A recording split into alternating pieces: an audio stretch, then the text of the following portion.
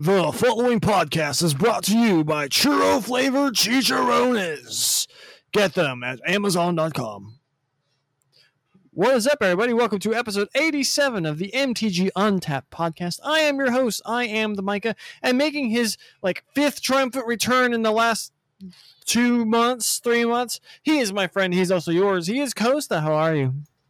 Just thinking about the very subtle difference between chicharrones and chichones. So, what are chichones?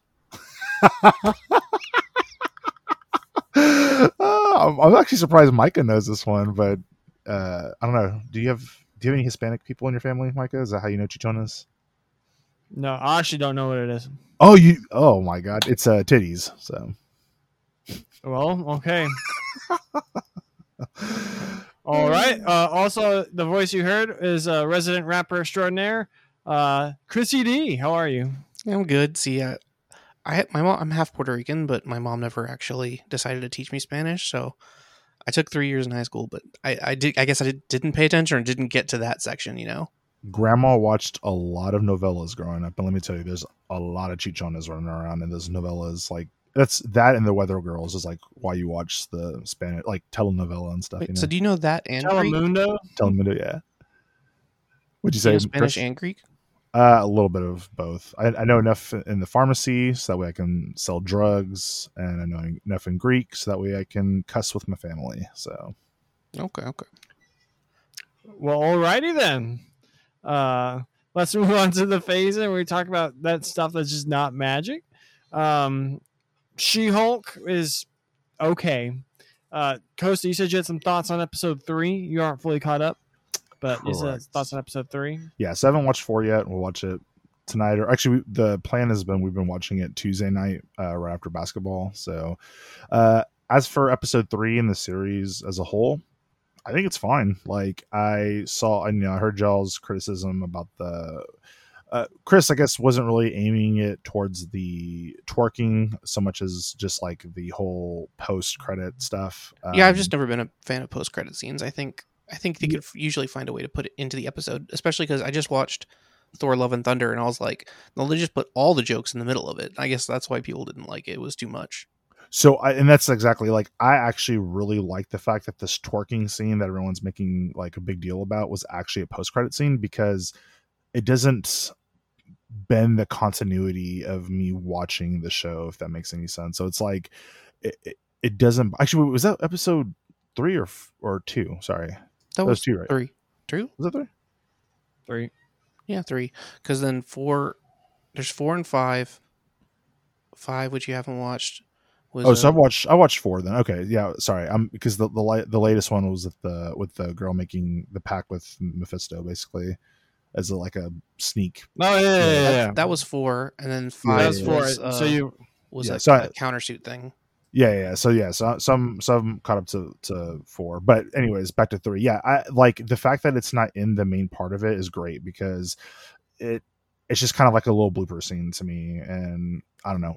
I mean, like, is it a little over the top? Sure, but I mean, a lot of the stuff is. And again, I'll just refer right back to what I was talking about before, where I just like that the episodes or that these series are just different in general. So it's fine. Yeah, I guess as for episode 4, since I already hinted at that, yeah, still think it's enjoyable to watch right now. Like, I like Wong. I like how his character like kind of did the whole Thor thing where he was really serious and now has morphed into like the comedy side. So yeah, I like the show being focused on lawyers, but I feel like there's something missing. Like, it's a little too short. I would like it to be longer, or for there to be a touch more action, just like an extra 5-10 minutes of like little small fights here and there. I don't know. Yeah, I can agree with that. It does feel like it's missing something, but also I'm just kind of hoping it's kind of a build-up. If anything, the last episode being, a little more combative physically. So, but I can agree. There's definitely something missing, but I almost feel like that's the case in most TV shows anyway. Right now, there's just not a lot of gravity to everything that's playing out on screen. We still need to see like who's the guy who sent the dudes who jumped her with the Asgardian stuff, but I guess we shall see. I'm just waiting for the homie to roll up all blind and whatnot and whoop an ass. That's what I'm waiting for. Yeah, so like um, the 5th episode, I'm not going to spoil anything, but essentially Costa is just about like she's going to get her uniform is like a subplot to it. And so it's like the whole episode, you know, you don't even get to see the official She-Hulk, you know, uniform. So it's like, I don't know. I feel like just adding that in or making it a little bit longer. I don't know. I felt like it was build off with no payoff to that part of the story that was going on. Right. Almost. It did tease Daredevil, but okay. I mean, that's okay. just that's a smaller I've thing. seen that. That's like always a thing between Facebook and everything else. You can't get past like these little. Luckily, I don't know what really happens, but I figured Daredevil was going to be in this one. So, all right. Costa wanted to talk about football as well, but as a Texas Longhorns / Cowboys fan, it wasn't a lot of victory going on for my football weekend. Although the Horns, man, they put up a valiant effort. That was an incredible college football game. And the Cowboys, you can just say the exact opposite of that. mm-hmm. It was just like, I basically already given up on the season pretty much. Dak hurt his thumb. They didn't put any of their resources into the offensive line in the offseason, really. And so I'm just like, if they don't care, why should I? Yeah, I feel like the Cowboys have just taken yet another step backwards. It pains me because I'm not a Cowboys fan. I also don't want to be a Cowboys hater, but you can't help but recognize just the issues in the front office and this continuous, you know, how do we even call it? It's not really a drama. It's just it's like the Kim Kardashian telenovela. No, it's not even that. It's like a reality TV show that we watch with the Cowboys, and they're just constant. They just want to be right in the middle. They don't want to be great. They kind of don't care if they're terrible, honestly. So it might even lean more that way. But yeah, just not putting any resources into building the team. You know, Dak probably is a good quarterback, but you know, we're kind of starting to see this trend. I feel like with a little bit of injury proneness, you have a aging, if that's what you want to call it, Ezekiel Elliott, and then the receiving core. I mean, they really just kind of gave up on it. So, you know, it is what it is. Like, and that's the thing. Like, at least back in the day when Tony Romo was playing, it was enjoyable to watch the Cowboys. Now, like being in Texas, like it always having to be on and not even being enjoyable is just like, this is boring. Like, I just want to see football. They were fun last year. They were fun. That's fine. But even then, you just kind of, I don't know, like even last year, I just don't feel like, I mean, last year was better and this is only game 1, but I don't know if they're going to keep playing games like this. This is just pathetic. I just questioned all their offseason moves, and then it just when you just see the way the first game played out, it's like, all right, everyone who was questioning them all offseason just felt so justified, and now it's like, now what? Everyone was saying, "What are you doing?" And then it's like, voila. Yeah. As for the Longhorns, yeah, they put up a good effort. I was definitely texting you throughout the game. Of course, you were probably sitting in front of the screen because I didn't hear it till afterwards. But I was screaming. Fair enough. Well, yeah, pretty big misholding penalty. But honestly, regardless, like he should have made the tackle. So kind of what I've been saying about the Patriots is the reason why they get all these calls, quote unquote, is because they put themselves in positions to win, and so you'll notice that more. However, that is not going to be this season because this season I'm expecting like, I don't know, 5 wins maybe if we're lucky. It's going to be a pretty rough season, but you know, I've been accepting this for a while. The fact that we even had a playoff chance last year was a nice little treat, but I think until Bill Belichick, I think ultimately I think he needs to go now. I think his time is come and gone. I think that he's definitely not willing to change. He's kind of living. He's not bragging off of his legacy, but I just think that because it's worked in the past, I'm just not seeing much of a change. Like he still hasn't done very well in the offseason. In the draft, the offseason he did well because he had Brady. Draft, I've just really never seen that other than getting like Gronk and Hernandez and a few other, defensive players, but never really powering up the offense. So I think that's it for a while. I'm looking at a 10-year drought. So Well, I'm a Cowboys fan. It's been since 1996. Chris, do you have anything you want to talk about with football? Not really. I don't really watch. I used to with my dad when I was a kid. We would watch Dallas games, but mostly just like the Super Bowl every now and then. So I'm only laughing because before I invited Chris onto the podcast, he's like, "This is like the one segment I dislike." I don't know. It's not that I dislike it. It's just I don't have any information to add. No, it's fair. It's fair. Well, alrighty then. Let's get into something that Chris can add to, and that is the untapped step. We're talking about Magic that we played over the past week. And the three of us all took part in a draft held by Juniors Comics and Cards located in South Austin on Slaughter and Manchac near the HEB. And so we had a pretty good turnout. We had 2 pods, a total of 17 people, so we had a 9 and an 8. Sadly, Chris was in the pod opposite. Costa and I were in the other pod. Costa was sat 2 seats to my left, actually.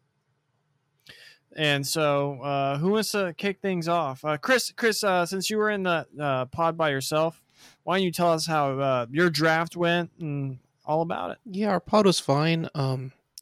Costa, do you remember the name of the new player? You got 2 players. They're in Discord information. One of them was Pablo. The other one was I don't remember his name. And I'm actually drawing a blank too. I don't. Okay. Well, he seemed like a good player in our pod. It was me and Rob, and then a couple other. There's one weaker player and one very very young player. He's like 12 that just started, and the weaker player and the young player were feeding Rob. So Rob's deck was incredible and insane and crushed me in round 1. I went 2-1 otherwise, but it's played out the way that I've expected. The way that the formats worked out online for me as well, where focused, synergistic aggro deck. I was red-white, multiple Phoenix Chicks, multiple 3/1s that make tokens, and then a bunch of the token payoff cards that pump your team and go wide. Ended up just losing to, 4-color good stuff. And I mean, part of that was a really poor draw on my side where, I was on land 6 and I was like, I just needed I had like 6 different cards in my deck that would kill my opponent immediately. And I ripped land. And so that was the end for me. But overall, it was a good time. Draft is always fun. And I like seeing how it plays out differently online versus in paper, because I've always preferred in paper play where your picks matter more and it's hate drafting can be real, or understanding how your opponents play and stuff can be part of it. I think probably the thing that excited me the most during the draft is I actually got to use my it's not a boogie board, but it's similar to a boogie board where you get to it's like an Etch-a-Sketch where you can write down life totals. I was very excited. It was the first time I remembered to bring it, and it was like $6 and it worked perfect. I love it so much. Yeah, I hadn't seen you bring it in a while, which when I saw it, I was like, oh, Chris decided to bring it because you always use paper and pads. So yeah, because I it's just like, it's so hard for me to remember to grab stuff, and my house is always like a giant garbage pile. So I really have to spend some time cleaning it to find anything. Like the other day, I wanted to find my Game Boy, and it's like, I have to clean like 3 different rooms to try and find it. I'm just not going to bother. I had the urge to play some of the old Yu-Gi-Oh dice game or like the Pokemon card game on the Game Boy. Those are the best. Yeah. Dungeon Dice Monsters. Let's go. I like the Dual City one. That's really good too. Yeah, I commenting on your deck or against Shaver, I think it was pretty funny because Shaver's deck was really good. And like it was really good and yours was really good, but he had like that strategy of like going wide and going over the top. And I was just like watching the game, I was like, dang it, like, not being able to push in the last little bit of damage a few times. I was like, oh man, of course you went against the one deck that just like matched up very well against you. So but, yeah, he had I saw in one of the rounds where he beat me really quickly, he went 1 drop, 2 drop, 3 drop, and then the pump spell that gives +2/+2, and you can kicker it to get +1/+1 counters on your whole team. And I saw that like pick 4, I want to say. So it would have been in one of his first pack or the pack right before him, and it went all the way around to him.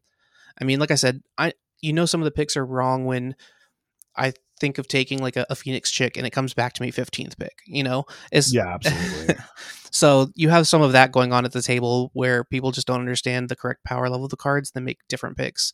But yeah, when he casts the 3-mana sorcery, that it's a rare that lets you look for 4 creatures of different power levels, and not power levels, but with actual printed powers that are different, and then show them to your opponent, and your opponent puts 2 of them in their hand and 2 in the library. And he showed me 2 bomb rares off of it, and I was like, okay, well, I guess I have to put the bomb rares into your deck and then let you take these 2 card advantage creatures.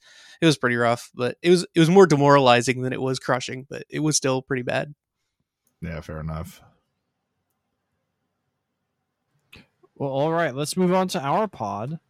Costa, you start us off. Sure. Yeah, so I don't remember what my pack one pick one was, but then immediately after I got past the Elder Dragon War, and there's nothing really that commits you to red from that. Like, it's not like an archetype. It's double pip red, and so I was like, well, I'll go ahead and take this and see what I get, and then immediately followed with like. I think it was like a Gitu amplifier. I can't remember when Lightning Strike got past me, but I know I had gotten to that. And I think at one point, oh, that's right. I know exactly what it is because I'm looking at the card. That my pack one pick one was Urtai Resurrected. So I was kind of thinking to myself, okay, I'll go ahead and try the blue black. But then when I got past the Elder Dragon War, I was like, yeah, I'm gonna try this like Grixis shell. Didn't end up panning out that way. It just really leaned more as a blue red deck with like 3 black splashes, obviously Urtai being one of them, Phyrexian Rager and Tribute to Urborg being the other 2 cards, and then I had a Phyrexian Espionage, so I could kick it for the black if I had the black sources and needed to do that. I unfortunately got the bye round 1, so I only got to play 2 games. My first opponent, can't remember. I think I lost to my first opponent. Well, I ended up playing him next afterwards. Yeah, who did you play? I forgot who it was. It was that older gentleman. I've never seen him there before. Oh yeah. I lost. So I lost to him because I played his deck for him. He was a little bit newer, returning to Magic, and he was making some plays, and I could tell he was kind of new. So I started suggesting things, but in a way not like. I wanted to make sure he understood that I was trying to help him and not like finesse him. But he immediately in the beginning, what happened was there was a rules judge, or there was a rules thing interaction where I can't remember if he was trying to enlist something. I don't remember the play, but basically I told him what he was doing could not be done. And so he was like, look, you seem like a really nice guy and I want to trust you, but I don't. So he asked the guy right next to him, and then he was like, oh yeah, he like, I'm right or whatever. And so he was like, okay, yeah. And so then I started like telling him, hey, before you do this, you can maximize your damage. And all of a sudden he was like, oh, so yeah, you're actually trying to help me, because he told me he had an interaction at Pat's games, and that and those people over there, I don't mean to poo-poo on that card shop, but just some of the people that go there are definitely there to spike. They're grinders. And I've had the same thing where he told me the story that he asked somebody if this is how something works. The opponent that he was playing, the opponent said yes. He went to do the interaction. The opponent said, you can't do that. He's like, you just told me I could do that. He said, I'm trying to win. You shouldn't trust me. So a couple of things wrong with a couple of things wrong with that. First of all, that's actually cheating. So if he had just told the judge there, that person would be disqualified, or they would get a game loss, because like that's like lying to your opponent, knowing the rules explicitly, that's cheating. But anyways, so nonetheless, I powered his very good red-white deck. I mean, it was a really solid red-white deck, even though it had like a lot of like dorky commons, which we'll kind of get into later. But so he beat me, and then I played Pablo, the new player now at juniors, and yeah, he was a very good drafter and player as well. I just really outvalued him with like kicking Gitu amplifiers, getting in with like damage from the electrostatic infantry, and really just kind of power throwing an Izzet deck. And then the one card, of course, my favorite card. I think it's my favorite card from the set as a rare is Aether Channeler. It's the 2 and a blue for a 2/1 with 3 modes. When it ETBs, you make a 1/1 flyer, return an online permanent to its owner's hand, or draw a card. Just like solid value. Not very powerful in the sense that like it's not a very high top end, but it's just like what you need when you need it, kind of thing. So yeah, deck played out pretty solid. All right, now as for me, sitting 2 seats to Costa's right, I picked one that the Cleric Lord. I'm like, there was like no real good strong removal spell in the pack, and I can't even remember what else. But it was just like it was a dud pack. So I was like, oh well, I guess I'll take this card that I might play in a commander deck someday, maybe, possibly. We'll see. But then I picked up a Phyrexian Missionary, which is quickly becoming up there for my top uncommon in the set. At least the monocolored ones, or monocolored, just like 2/3 lifelink for 2. That's so good. And then there's so many raise dead effects in this set that you can just like, all right, I raise dead this, get this back. I'm a raise dead, play Phyrexian Mission, get back this other thing, and then there's just like so many ways of doing that. And as evidenced by my deck, I kind of blacked out for a little bit. I think through pack 2, my plan was I only had 3 Maria Outrider, and I'm like, so I was just scooping up the dual lands just because, all right, this is the only way I can think of my deck to actually win a game.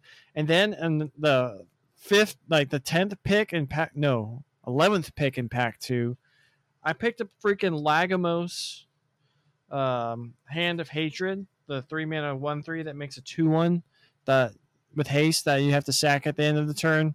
And then it has an ability that's not really related to limited at all that allows you to tap and DT if you had 5 or more creatures die this turn. I would challenge. But either way, I've had it happen to me 3 times. I don't even know how, but I need to hear these stories after the podcast. But because that sounds incredible.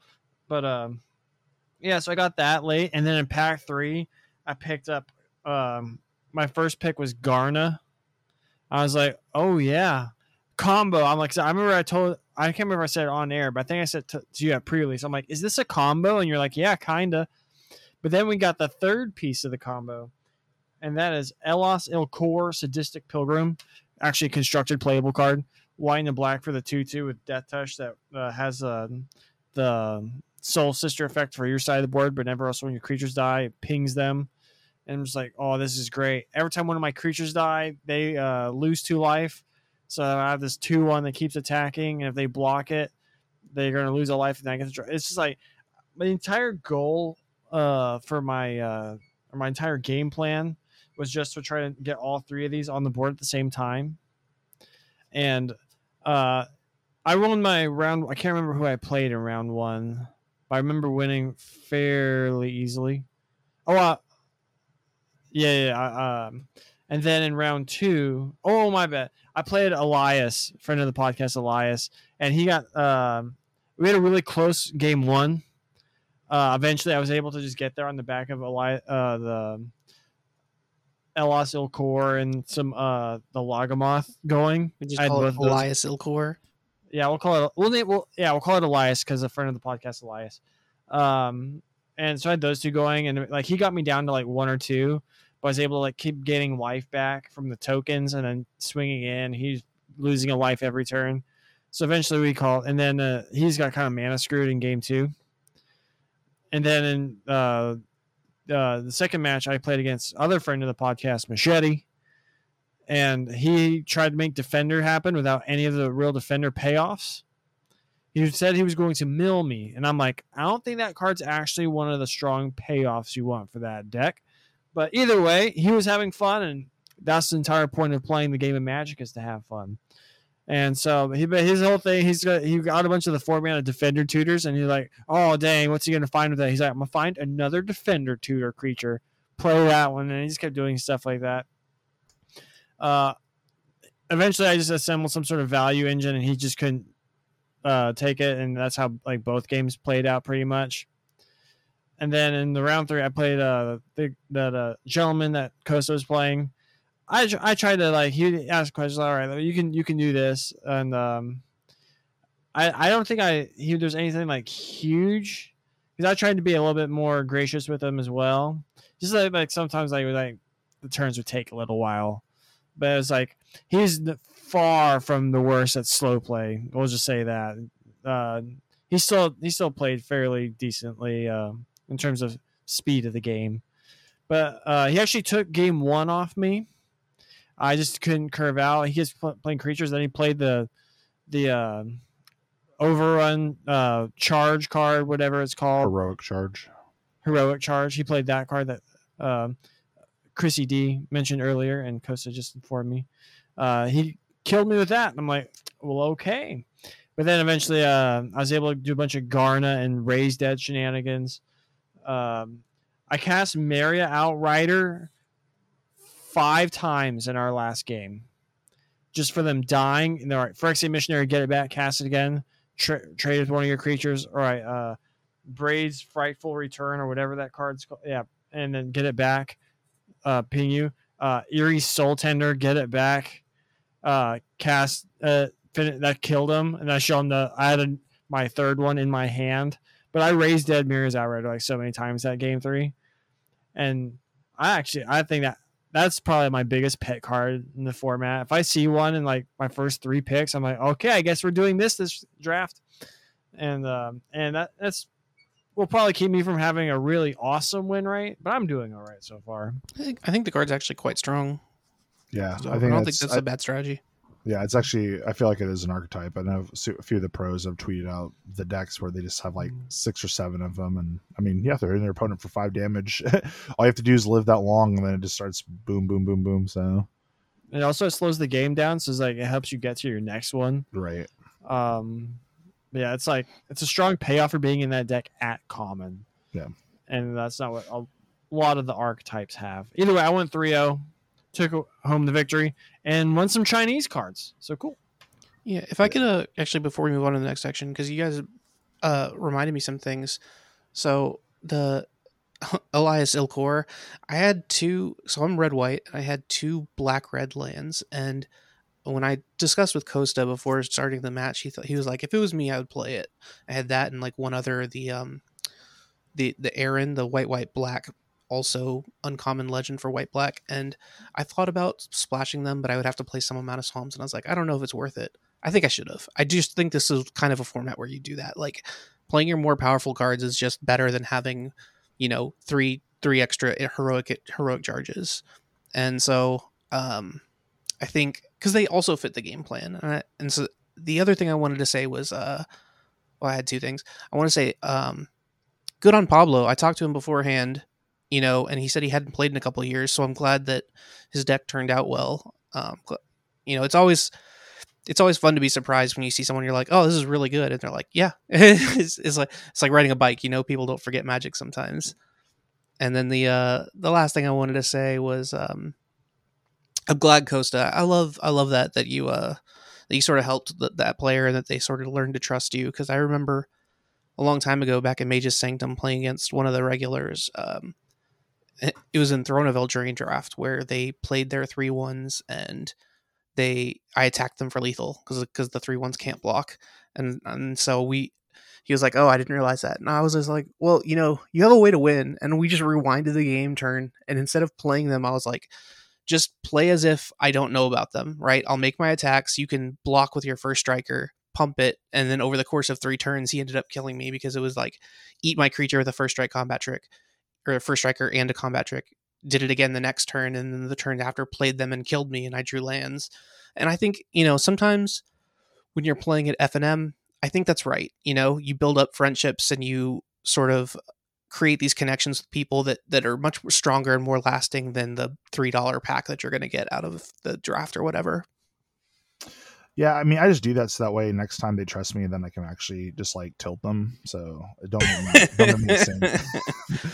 No, I agree. I mean, I think both of y'all know me at this point. I definitely try to build a community. I mean, this is why I put the Discord together, and why, I try to get people involved, is because I want it to be, a good interactive place to play Magic, and where people can learn to get better. And honestly, like, if, teaching is like one way to get better. So like, if you're able to teach things, then you're learning as well. And then also, by them getting better when they come back, it presents more of a challenge. Because, I mean, that's why, Mike has given me many compliments over this podcast about me being a good drafter and this and that. And not to say that I'm not, but sometimes I'll take it with a grain of salt, simply because, sometimes we play against people that are new, and I don't feel like I want to have the biggest challenge. I mean, also Mike has seen me in basketball. People will call, some petty foul and everyone will get mad, be like, nope, let them have it because I want to beat them with the petty calls. And that's not the same thing as this. Like, this is in the case where the guy is learning, and so I just want him to get better. But yeah, to build off of that. So thank you. Yeah, I agree. I think it's really unsatisfying for me. Like, if I leave an F&M and I go 2-1, that's fine. But if I go 2-1 where like one of the matches wasn't a match because my opponent just like wasn't as strong a player, it's definitely more satisfying to like help them learn, help them teach, and then they come back the next time and they're better. And when you see people improving, not only is it, it feel good if you help them, but also like it's more of a challenge and makes it more exciting games. Yeah, that's why I was glad I faced Pablo at the end and beat him, because I was like, oh, like even though he hasn't played in a while, I could tell he had a very good head for Magic, and so I was like, all right, I beat a very solid opponent, and I lost to a solid deck, albeit I piloted against me, but still, like, I taught someone, lost to a good deck, and played someone really good. So, because like having the buy is always like the only good thing about the buy, and I think for most people it sucks, and for me it does suck too, but I love to spectate still, and so I was able to like pass tokens out if people needed them or not, and so I did enjoy that. But at the end of the day, I still want to challenge myself. One more thing too before we move on, I was just going to say, kind of capitalize on what you were saying about like the difference between playing on Arena and like in paper. It just feels so much different to like not league play, because like I drafted this deck, right, and I think it was okay, but then I remembered, I'm like, but I'm playing against the table, so I'm not going against another random deck where it's like fully optimized because their pod got lucky in their pod and like no one got defenders or something. And so it feels good to be like, okay, I am making good decks. They're just not going to always be as good in league, simply because you're going against the pool, and sometimes you go against like the weaker half, and sometimes you go against like the really busted half, right? And so yeah, I just love paper draft way more. Yeah, for sure. So much so to the point that recently I went back and I played on Magic Online, where you can actually like sit down and have to do an actual, play in pod, except when you're sitting online and there's no communication and it takes like 4 hours, it's way less satisfying than playing in paper. But it's weird because it doesn't feel the same, Right. That's fair. To go back to the first thing you pointed out, I think you always run Elias Silk. I don't care if you're a teamer. You find a way to get that boy in your deck. That's like, that card's really good. I don't know about the 3-mana one. That one's a lot more medium. No, it's well, that one his deck is busted. I was base white and I had a lot of token makers, so it made sense. But yeah, I think it's hard for me because in other formats it's been correct to focus on the synergy as opposed to the power cards, and I think the fixing is so good in this format that I think it's actually more correct to focus on the power cards and the synergy. But that's always a flex point that you sort of have to learn as you play. Also, Aaron is a synergy card, especially he's a synergy card in your deck, and I think I know what you mean as far as medium, Micah. You're just saying like compared to like do you have a lane where you're focused, or do you have a lane where there's that borderline top end? This card like plays in both, and if he's able to touch the black, right? Because you said red or white, yeah. Like if you're able to touch black, like Aaron, his deck, I mean, just turning the little chicks into 2/2s, even if he has like one and like a couple other creatures, is like heavy nuts. Yeah, there actually were games where if I had Aaron, yeah, I could have actually sacked the chick and then brought it back. Like chick, it plays better than people think. I've liked it every time I've played it, but yeah, it does just kind of sit there and never die as a 1/1 flyer. So having ways to like get it out and then bring it back is a big game. That's fair. Yeah, it's more. I feel like that's like the more synergy card, whereas like the Elias is just basically like you just put this in your deck because it's good in anything, but pretty much there's a lot of cards that make it better, but even just a 2-mana 2/2 Death Touch is perfectly limited playable. And I kind of wanted to touch on the whole F&M attitude and ambiance, because I'm not sure if y'all two have picked up on it, but I can get a little goofy in just simply the way I interact with my opponents. I like to. My whole thing is that when someone plays a game of Magic against me, Micah, the person, I am the Micah, contributed to a fun experience for whoever I'm playing. And it's just like, that's why I try, and it's like, I feel like whenever someone plays against me, like sometimes I go in the tank and I just shut up for a long time, especially if it's like we're like round 3 and I'm like getting really into it. But for the most part, I'm just like, oh, you won the die roll. You know, you can draw more cards. You know, you can have card advantage just based on the fact that you won the stuff like that. Where it's just like very lighthearted and joking around, and I feel like a lot of people could really just learn. It's just like there's more than one way. It's like, think of it like y'all were saying. It's like, think about the group, you're cultivating something, and just like your attitude going into it can really affect that. And it's basically how you interact on an interpersonal level, not just like with the game. I don't know if I told you this before, but I actually didn't like your attitude when I first started bringing you out to FNM because I thought you were taunting. That's why, like, you would talk to me, and I was like, why is this dude taunting me? Like, I bring him out here. He knows I don't really like trash talking, and I'm very like respond. So like if someone starts trash talking to me, you know this in basketball, you've seen it many times, but like I will eat them up. Like, and it's not just, and usually it's not verbally. It's like, I'll just go and start bodying them and doing whatever. So, but then obviously like I learned, I was like, okay, he's just really goofy. All I know is that the one thing, and I know Chris absolutely hated it because I was doing it during a game of the Baldur's Gate, where I call out the set from whatever set, like I had to borrow basics from the land station. And so I just call out the set from every basic I played. And Chris is just like, well, you just stop. Or like or the Monarch. All hail King Chrissy D. I can't unlearn 20 years of like tight-lipped focus, you know. I've been playing for so long that it's just, I don't think I could ever change how I play now. I mean, it does help when people have a rules question. I do sort of open up and I try and explain things, but the way I play has been building over time, and I can't imagine myself playing any other way.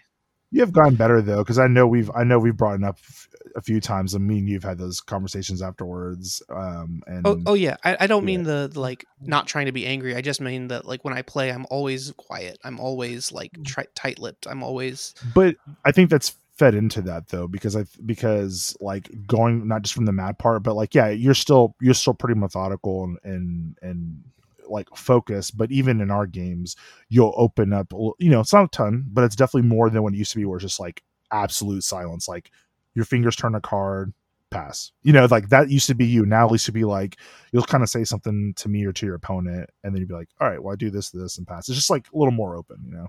Yeah. And here's the thing though, Chris was the one I was asking what these set symbols were for, because I didn't recognize some of them. I'd be like, hey Chris, this is like before I even played it. I was like, Chris, what set is this card from? And he's like, I don't know. No. And then eventually I was like, come on, Chris, come on, just tell me. I just want to know, please. It's for me, so I can develop and become a better Magic player. And he's like, fine. He told me, he's like, I play this. But in my I remember the game I was doing that Chris actually won, and I was like, hey Chris, can we make a deal? You don't kill me if I like kill them. And he's like, sure. And I do it, and then he's like, what'd you say, Chris? Like, verbal contracts aren't legally binding, and he killed me. Well, you were dead that turn anyways. I mean, yeah, I was dead no matter what. I just thought it would be a fun thing to say and then to kill you. You know, sometimes you get that EDH politic mind. Oh, the memories. Well, we're like 30 minutes into an untap, and I'm kind of liking it. I'm like, we kind of went into this podcast not really having a really firm foundation of what we really wanted to talk about. We had an idea for stuff we just can talk about. We might still touch on it, but I feel like this is just really good, fun, natural Magic conversation. I don't know if we're ever really firm. I'm just I'm like, so firm all the time. I don't know what you're talking about, Costa. Chichones. I'm gonna have to put like a PG-13 warning on this podcast. It's anatomy. Even little kids need though. I mean, look, they use them to feed. Like, it's fine.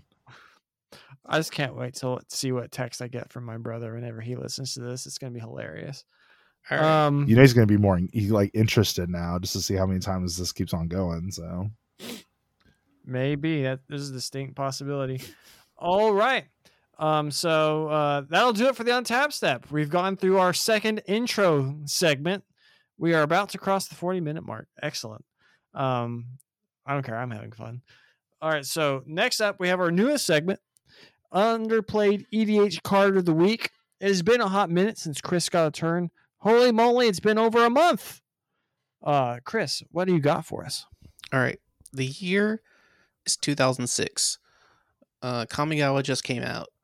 This is the first time I had my cards and I was playing them.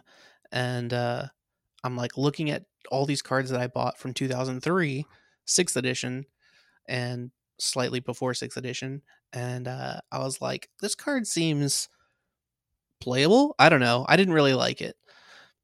Fast forward to 2022, it's still a playable card in Commander. The card is Blessing of Leeches. It's a 3-mana instant speed enchantment in black that says, at the beginning of your upkeep, you lose a life and pay 0, regenerate enchanted creature.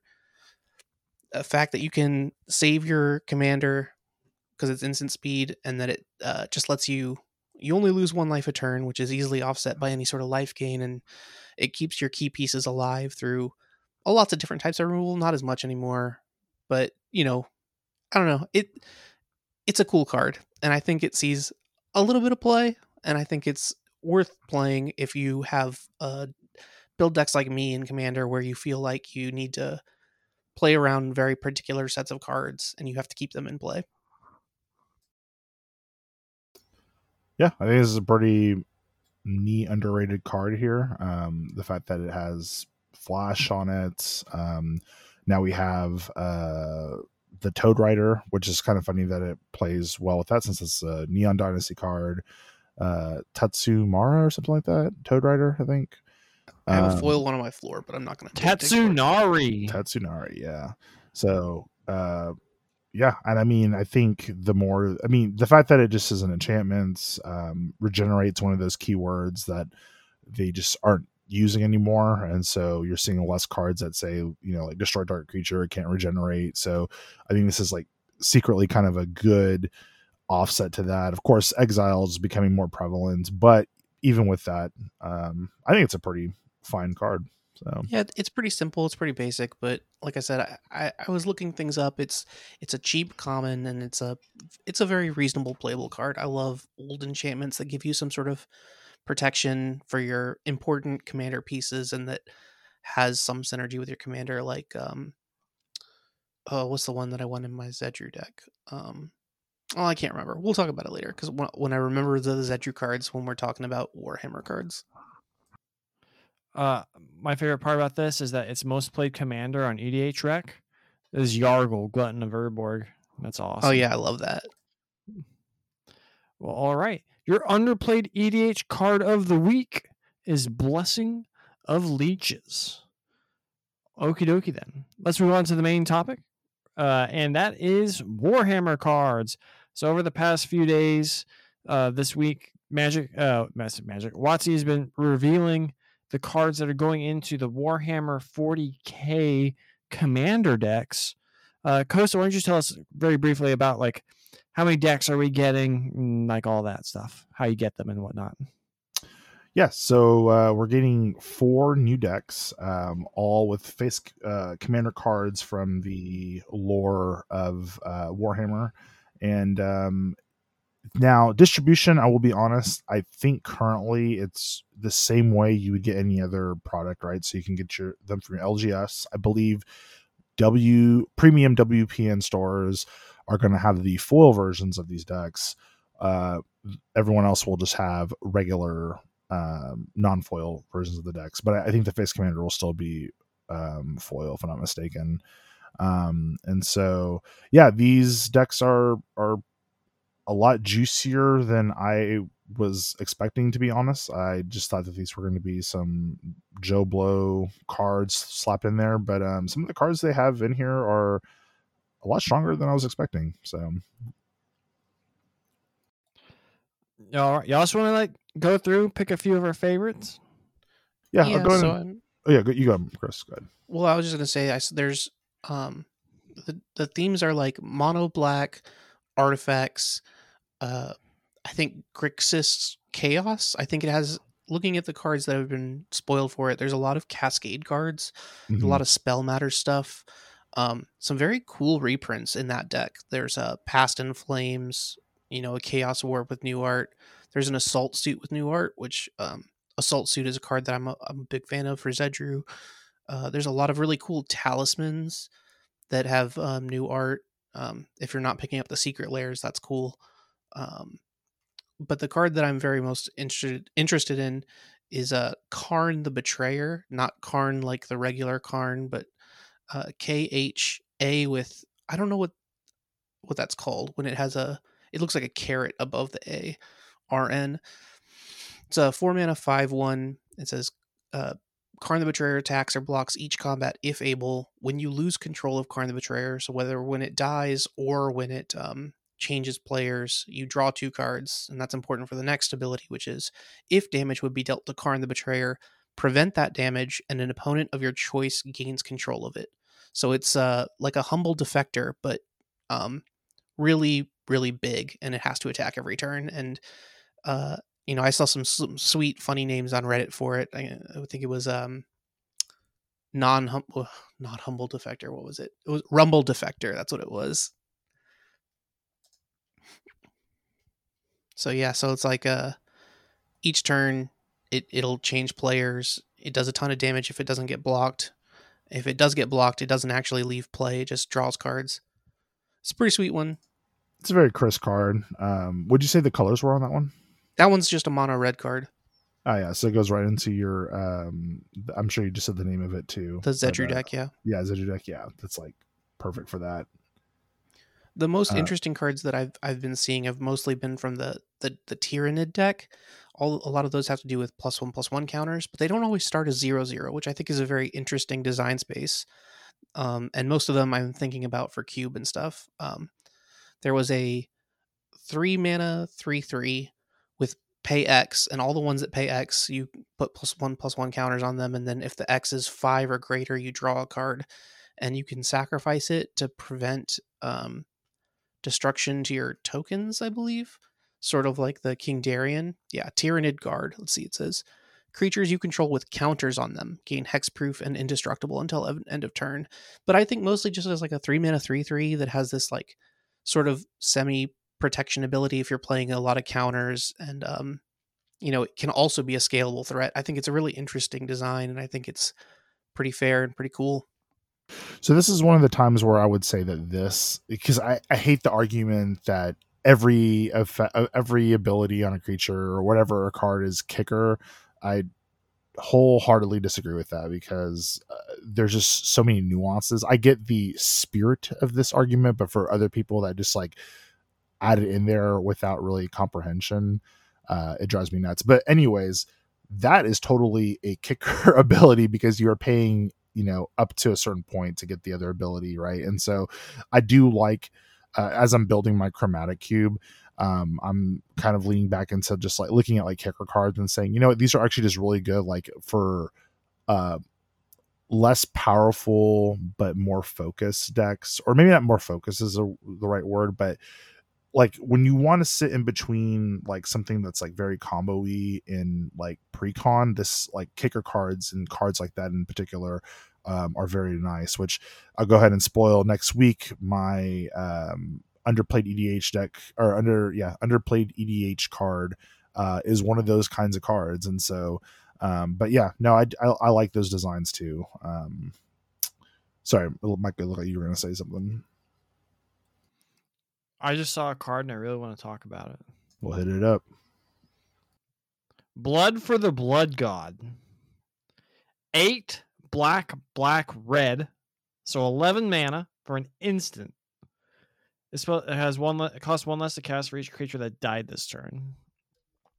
So, wrathing into this could be pretty easy.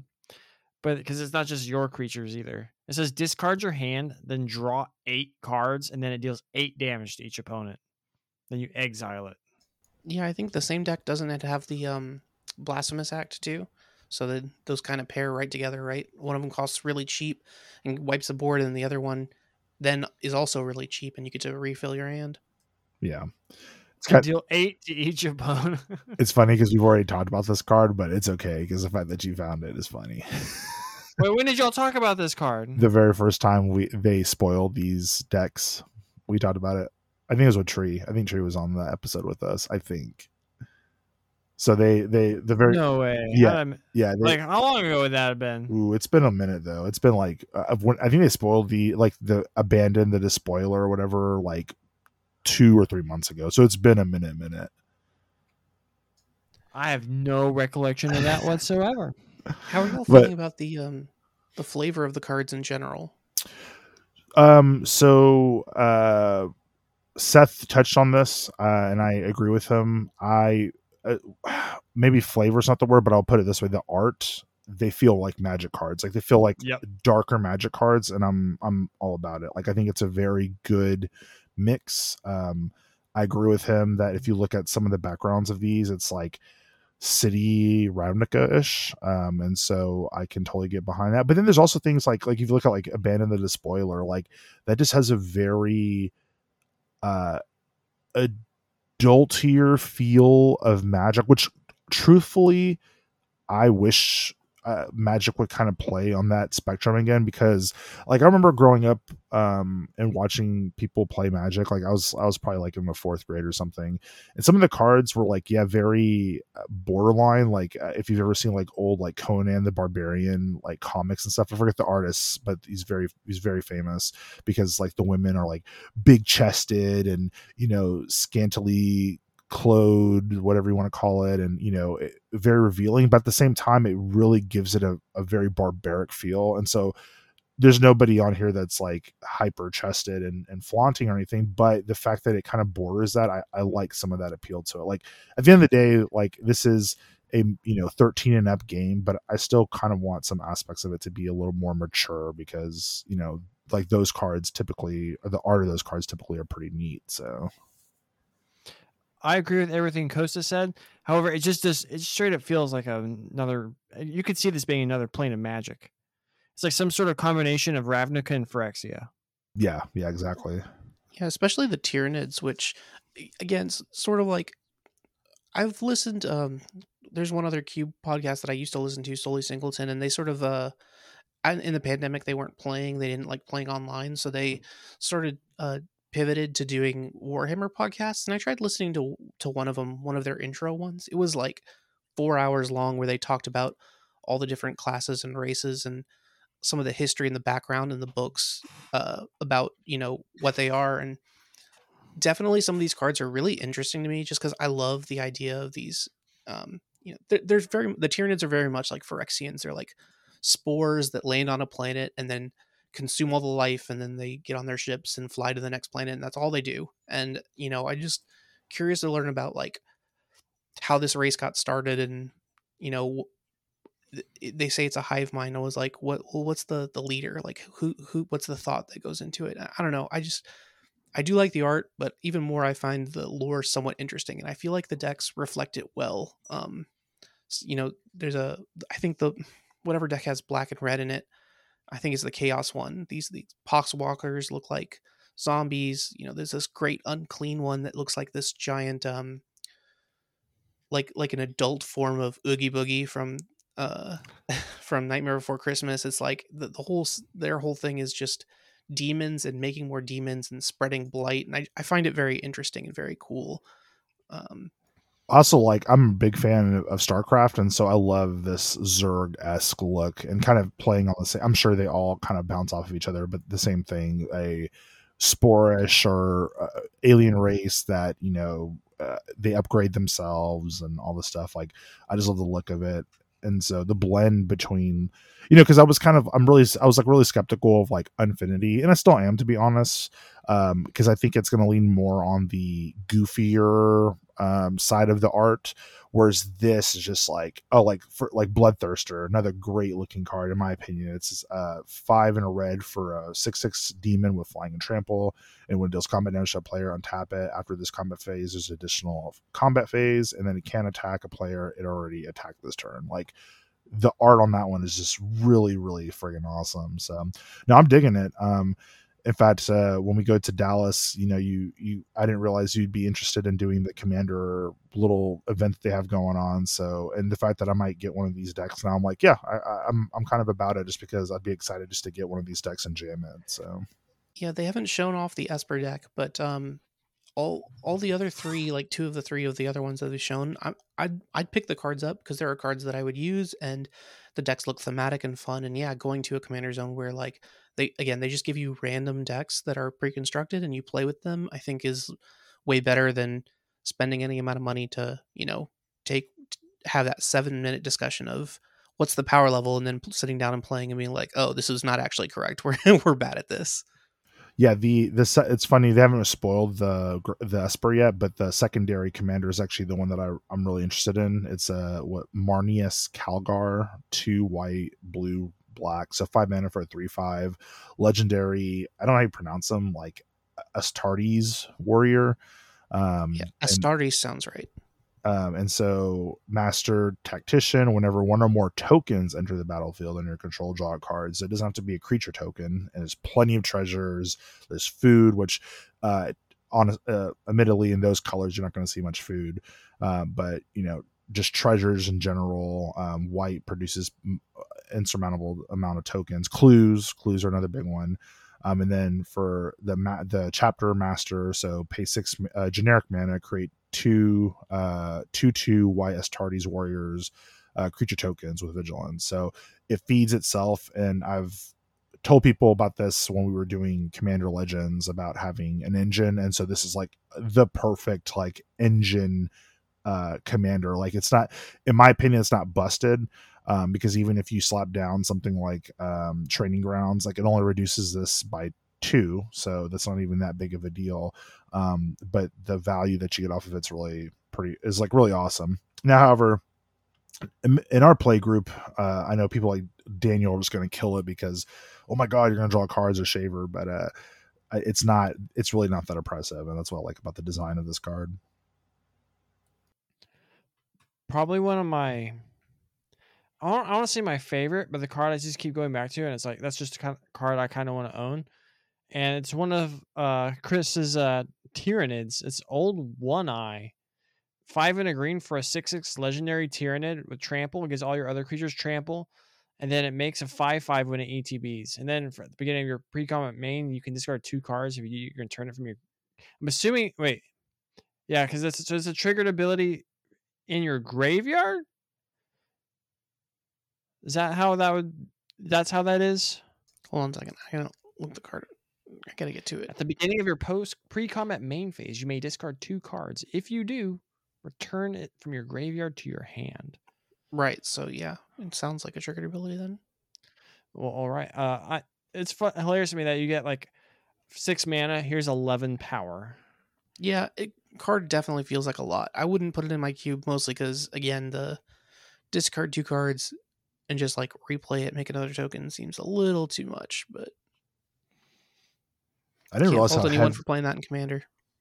I was gonna say, I didn't realize how heavy they went with the mono black deck, like mega black pips in here, which I'm all about it, honestly, because usually when they're heavy pipped, usually the cards are pretty strong. Now, of course, they probably made sure that it wasn't like, you know, terribly strong, so that way all these decks could play against each other. But still, like I like the whole theme of it. Now, these are great. I think this is going to be a pretty good home run, if you will, as far as commander decks that they've made, because not to say that once a year the commander came out it kind of all went away, but there is a part of me that felt like once they started getting really focused with this stuff, I don't know, just felt a little oversaturated, and the quality went down, kind of like anything, right? Like anytime you mass produce, you start to lose a little bit of that quality. But I think here they definitely wanted to make sure that they, I guess, really tapped into that Warhammer part of, you know,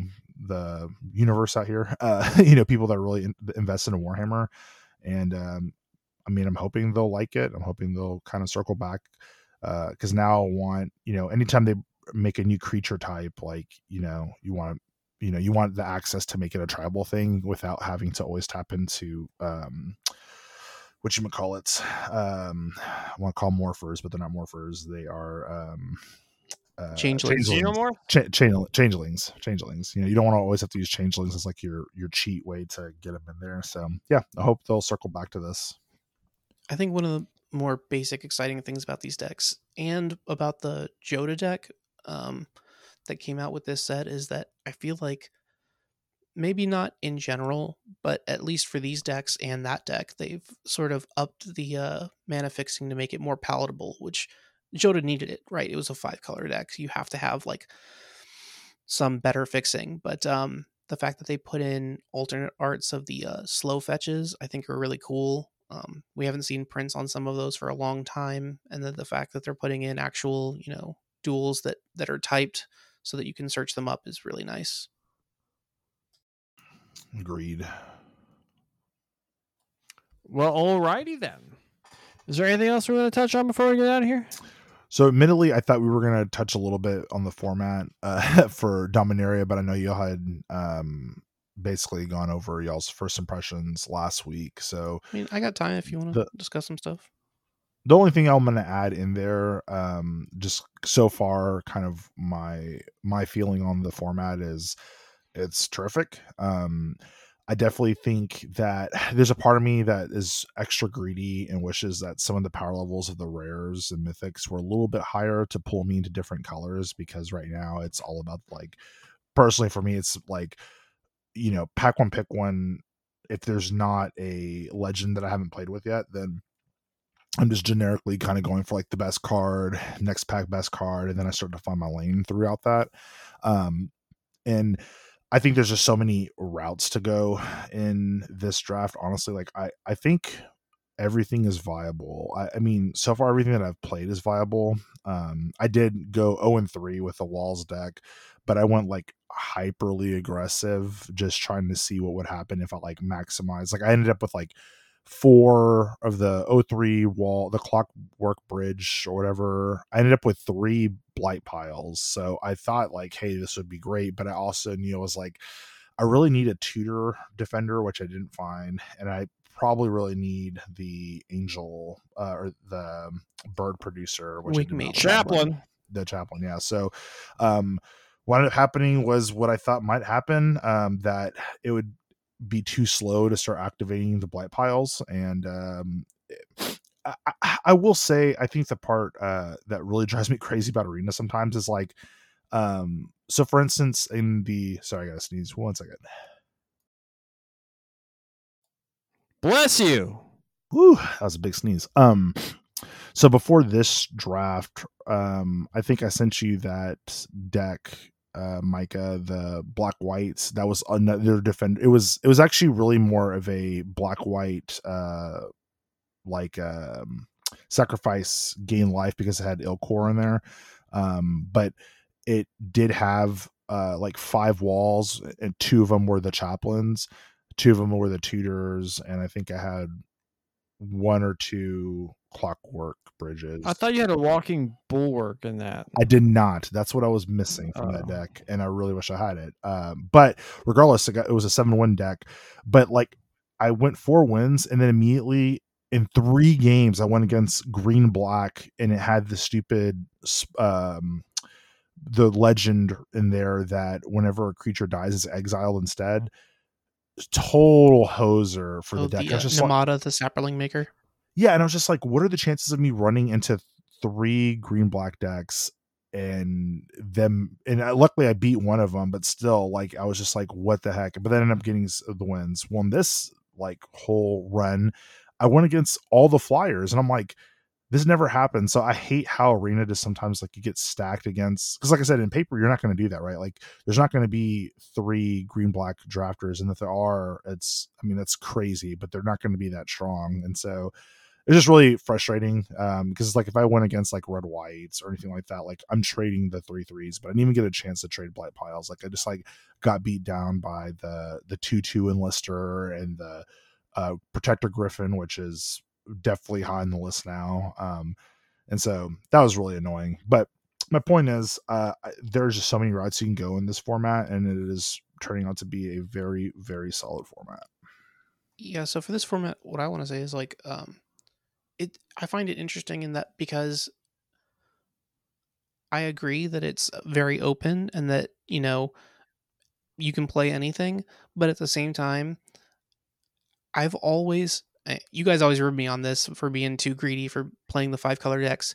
I've been trying to do more of the, stick to the synergies inherent in the 2 card piles in the the uncommons are leading you towards that are feeding you.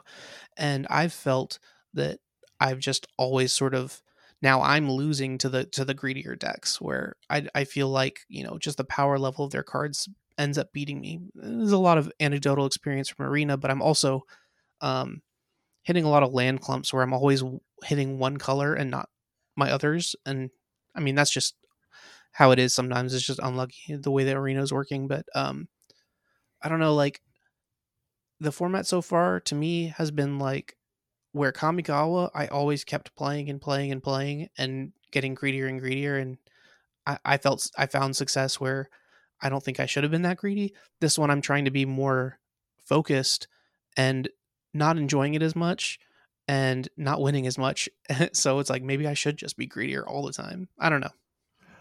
I think this format lends itself. So I'll put it this way, and I think I've always told you this just the whole time as Micah puts his microphone away because he's not to talk more. But I, I think you should play exactly how you play. I mean, and I say this to you directly in the sense that um, I've always commended you for how you're able to find the lines with greeting. Like your decks always work. Now, do they work the way Chris wants them to work and like make sure that on by turn 5 you have, one of each basic color and are able to play everything? No, but they work a lot better than what I see a lot of people do. And so you are almost able you every time I watch you play, unless you're getting to screw like mana screw, which we all run into, like you're able to play your stuff. And so in this format, there are times when you're going to run into somebody that has the really aggressive like red white deck, which is very viable, or red black,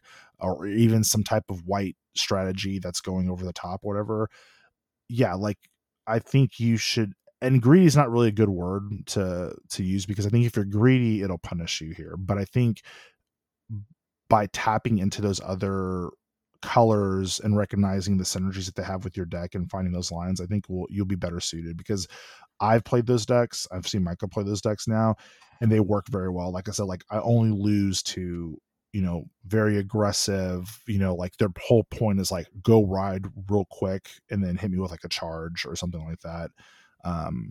But very rarely do I get outvalued, and so I think that this format is lending to that more. The format's still being figured out, and it's going to keep morphing because there are just so many different lines you can take here. But I think it is correct to, at least if you are able to touch multiple colors, do it. And at the very least, like domain is kind of a backup plan in almost all colors, like except for like I can't think right now. I think red black may not have anything within, no, because then it still has Miriam Outriders, which still has a reach. So I think like even having that as a backup plan is still very much viable. The dual lands are like easily like third pickable, I think. It's like you can be greedy, but don't just like pick a bunch of different colored cards and then try and scoop up dual lands. It's like if you see a pack and there's a bunch of medium cards, like I'm not talking like lightning strike or like these like premium commons, but there's just a bunch of cards that you'd say are like 15 to 23rd kind of level cards. Just scoop up the dual land if it's in there.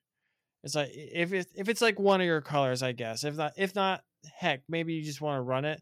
It makes you, it'll help you be greedy later, and that's why I say I'll draft the dual lands very aggressively, and which is like something we'd always talk about because like we could be through pack 2, and Chris is like, "Yep, I have like 10 dual lands," because he just like would draft them very aggressively, and I don't think that's necessarily being greedy here. I feel like it's just like it almost just keeps you open more, and then basically like you just get to draft the best card in each color for like the most of pack 3 or however it'll end up being. And because as you said, domain, there's like lots of payoffs in different colors, and in red there's like this common that's just pretty bananas. Can I ask y'all a dumb question real quick? I love dumb questions. All right, dumb DQA, dumb question amnesty. I'm having a taco moment. I was looking at the spoilers for Warhammer, and I saw that, an Evolving Wilds and a Terramorphic Expanse, and they say they can search for a basic land. But you've never been able to get duels with them before. But aren't all the domain cards basic lands? But I'm trying to figure out what's different between the basics They have from Dominator. basic land. There's basics specifically say basic land on them. These have basic land types. But basics say basic on the lands. Okay, so you can't get a basic unless it says basic. Mm-hmm. Like, let me pull out here. The red. Yeah, if you see right there, it'll say basic land, plains, or mountain, island, swamp, right. But so from the forest. fixing from the set, is it specifically that it's worded you can search for a land with a basic type instead of saying a basic land? Yeah, so here I'll give you an example. Sprouting Goblin is the one in a red for a 2/2 Goblin Druid with a kicker green. When it ETBs, if it was kicked, search your library for a land card with a basic land type. Reveal it, put into your hand. Okay, and shuffle. so it's the wording on it. Correct, Mm-hmm. correct. Okay. Yeah, which is, in the beginning, luckily that's why the listeners have us to point this out, but we quickly pointed out that some of these cards are a little different in that aspect, this being the main one that I always look for, because when I saw this card I was like, this is immediately going into my Chrome Cube with all the Triomes and Shocklands. But yeah, we usually don't have that type of effect. That's why I'm always looking at cards specifically. Like, I had to double check Knight of the White Orchid, where it's like search for a plains card, because that doesn't say basic plains versus sometimes they do say basic, like the dog that was printed later. It said search for a basic plains. I was like, Urgh. Yeah, or the Flipwalker, the Nissa's the one I always remember, because I think that's the first time where they said basic forest as opposed to just forest. Fair enough. But okay, thank you guys. It's just I don't know. I was able to explain it to other people, right? I know how they play, I know how it works correctly, but I just, in my brain today, when I was looking at the Evolving Wilds, I was like, why doesn't this work? I just my brain just farted out. Well, it makes sense, because a lot of times you kind of on autopilot, and especially when playing Magic, people always say to us, specifically me and Henry, a lot of times, man, you'll play so fast. It's well, kind of once we've seen these cards, it's just stuck in our head how these things work out. There's not too many different lines, and the only time it really gets complex is when you're playing against another player that's doing the obscure stuff, and then you start to slow down and whatnot. But I figure I don't know if next week we'll be doing Run It Back or the week after, but we'll definitely have some changes to our list moving. I know I will have some changes to my list moving forward. Except I don't know, I'm still pretty high on Garna, and I'm still pretty high on the Cavalry. Those are going to be so hard. The uncommon legends, those are going to be so hard to do. Nah, I already have my two, man. It's a lock. I think Garna's the best, but I think they're all so good. I think there's a lock. So, well, you don't give us too much, because you're the judge, and we don't need to pick your winner. That's fair too. Quick question before we bounce. So this year we got Kamigawa, really freaking good drafts. Well, it's great. No, it's a top 10. That was a home run. Yeah, it's top 10 at least of all time. I can give that pretty easily. Capenna sucked. Eventually it was all right, you're in blue white X, or you're just not winning. I would say Capenna sucked even without that knowledge, because playing three colors was too hard. Well, it's a format that was it was found out. And if you draft it in paper, then it's if you didn't get that deck, then you kind of felt kind of bad. And you just tried to force it on Arena. I'll touch on this real quick. I think Capenna was, especially for our play group at juniors, I think it was fine, simply because we had new people playing the format, and it did suck that we had the knowledge of knowing what was better, but I did like seeing other decks being played. There was just different things happening versus Arena. Arena's was more streamlined. These decks, sometimes they would take the cards that you needed, and you're like, oh darn, do they know how good that card is? And then they played out better, because again, you're on a league. But I agree, after 2 weeks, necessarily agree because I feel like when I was in pods with you or Mhm. Micah, I felt like y'all knew what to do, and so I just got forced into Grixis every time, which is fine. I enjoy playing Grixis, but it's like that's also what I was playing online most of the time because I would always get kicked out of Bant, and I don't know. Maybe I just played too much of one thing. You know what I mean? I wish I could have played Jund more.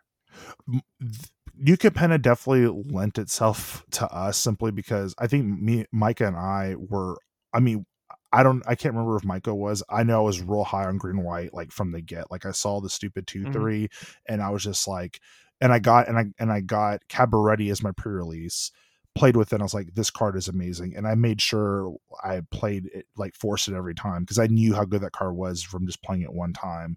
And so, yeah, there was like, I feel like an unfair advantage there, but I also feel like had it been played, like if we had like done like a few drafts in the middle of the week or whatever, I think it would have been a little more enjoyable. But ultimately, y'all are correct. Like it ended up just souring really fast.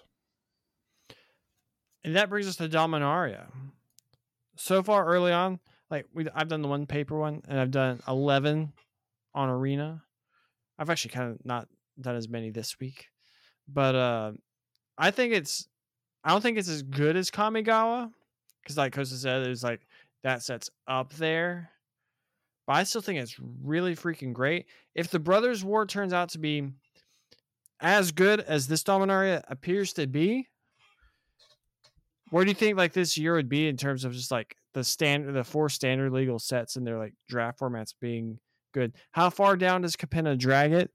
And just how far is like Kamigawa and like Dominaria so far being really good bring it up? I think it would be probably about on par with the previous year because the last year they had the one. I mean, I can't think of the sets directly. Kaldheim, Strixhaven, Zendikar, AFR, and Zendikar. Yeah, No, Kaldheim was no. good. Zendikar was okay. Strixhaven was good, but no one got to play it, so it didn't matter. I don't know. AFR Like, was great. I feel like they've done a really good job. They've been a couple bad sets, and then I think their average is on par. Oh, come on. Oh, that's a great way to end the podcast there. So unfortunately, the Micah just got cut out, but that's so funny because he's just frozen on my screen now. But yeah, same. well, I don't know if this recording will hold, but since we lost him, I'll just keep going with this and just say that I think that the Baldur's Gate, or sorry, the Capenna, like because of the length of it, it kind of drags down that whole stretch. Hold on, let's put Mike on the line and see what he says. Mr. Well, unfortunately, with our host being forced off the podcast, I will go ahead and sign us off unless, Chris, you have anything else to add before we head on out? No, that's okay. Let's just go ahead and drop it. This is already gonna be a mess.